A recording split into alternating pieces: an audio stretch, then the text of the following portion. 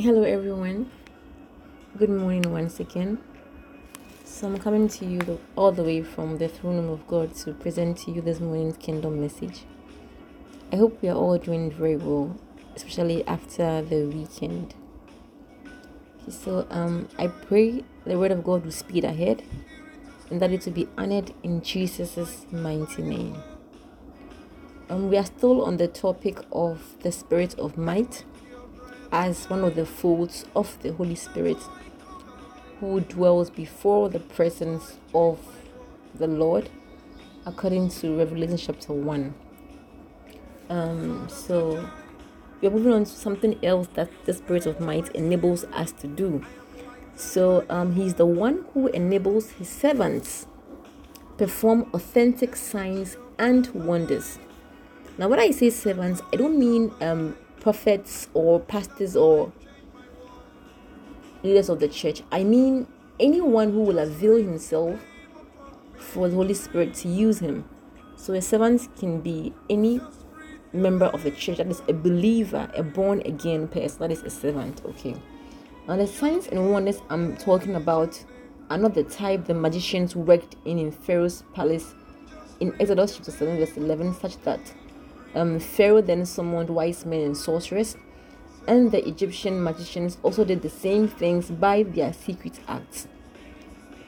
Neither the one demonstrated by false prophets as shown in Revelation chapter 13, which is powered by the spirit of deception, where it says that then I saw a beast rising up out of the sea. It had 7 heads and 10 horns, with 10 crowns on its horn, and written on each head were names that blasphemed God. Fast forward, I saw that one of the beasts seemed wounded beyond recovery, but the fatal wound was healed. The whole world marveled at this miracle and gave allegiance to the beast. Fast forward, then I saw another beast. Fast forward, he did outstanding miracles, even making fire flash down to earth from the sky.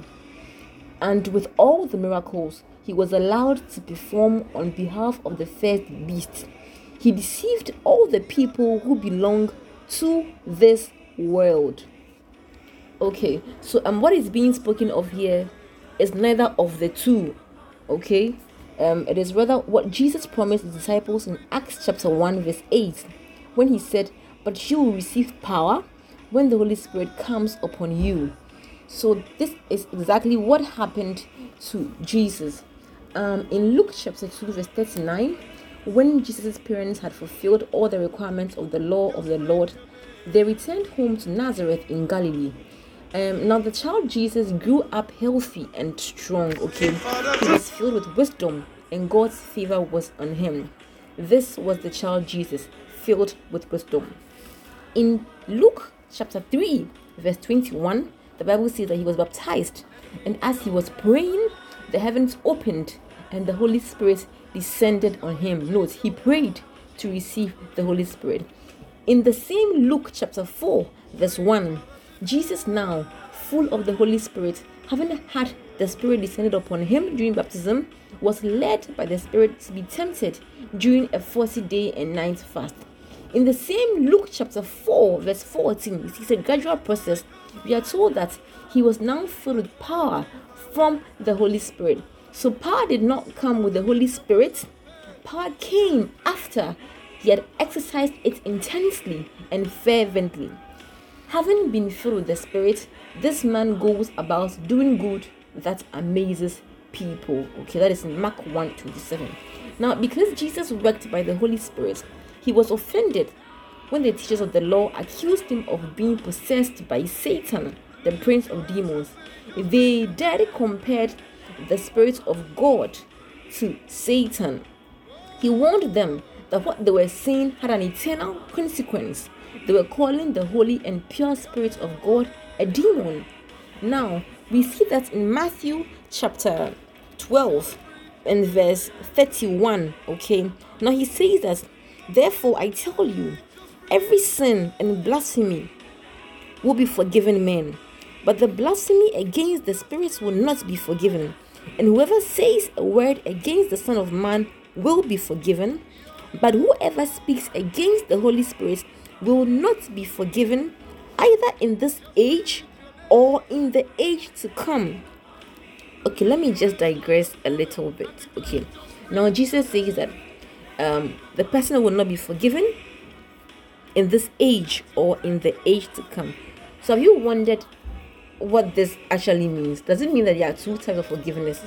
Well, yes, I want to say forgivenesses because like there are two types. Either you're forgiven here on earth or in the next world to come. Let me explain it. So Matthew 12:32 suggests that forgiveness can be meted out to some here in this world, while others in the world to come. When you read 1 Peter 3:19, Jesus went and preached to the spirits in prison, that is, the dead. And those are the ones who disobeyed God long ago, when God actually waited patiently while Noah was building his boat. Okay, now Jesus also went to preach to those who died also in the same book of chapter 4 verse 6. In this way, on Judgment Day, we will all be judged by the same measure, that is, by faith in the Son of God. They didn't get a chance to meet Jesus Christ, so Jesus went to them in prison to preach to them that I am the Christ to come. Now what will happen is that even though they are in prison or they are dead, some can choose to believe him while others will still not believe him.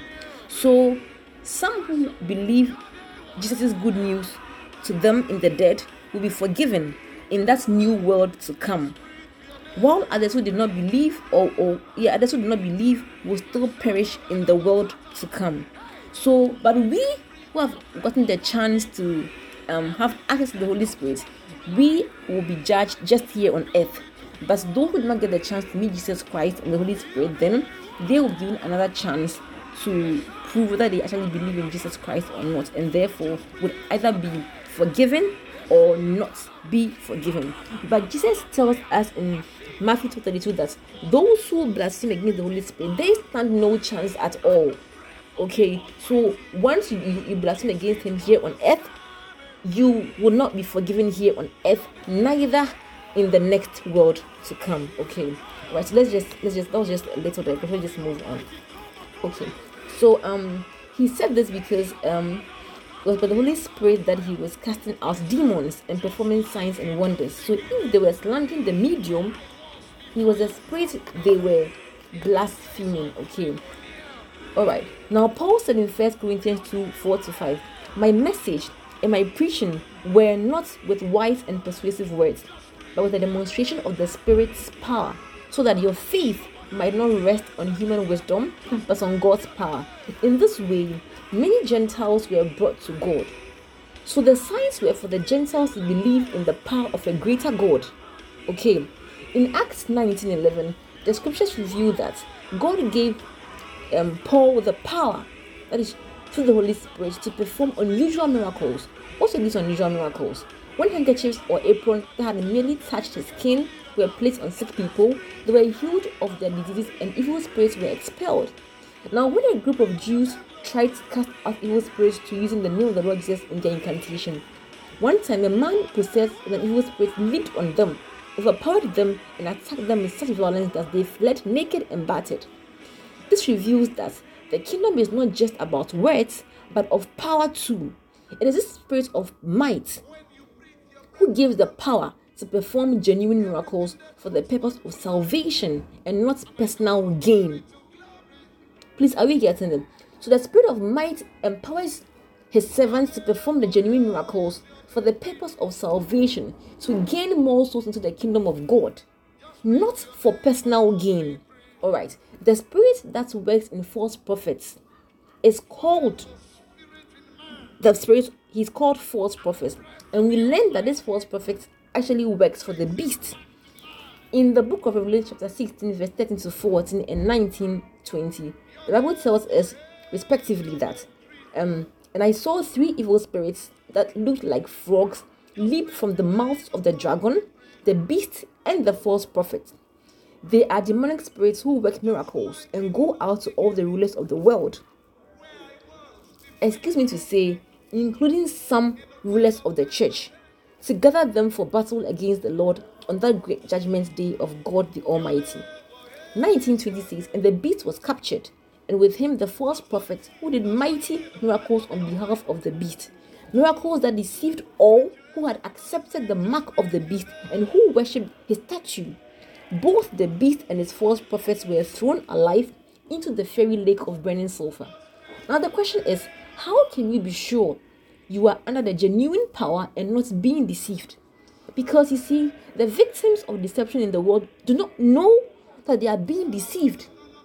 Those in the false churches do not know that their prophets are false. They do not know. Okay, but how do you get to know that I am not being deceived? It is through the same spirit of truth. Now, God willing, tomorrow you will learn how you'll be able to learn from the spirit that what I am under is actually genuine or it is not genuine. Father, we thank you for your word today. We pray as we pray constantly in the spirit. Father, please grant us the power to fulfill all desires you place in our hearts to accomplish them. May we also be filled with wisdom and your favor, and may we grow up healthily and stronger spiritually each passing day in order to discern those things which are from you and those things which are not. We pray in the mighty name of Jesus Christ with thanksgiving. Have a lovely day and stay blessed.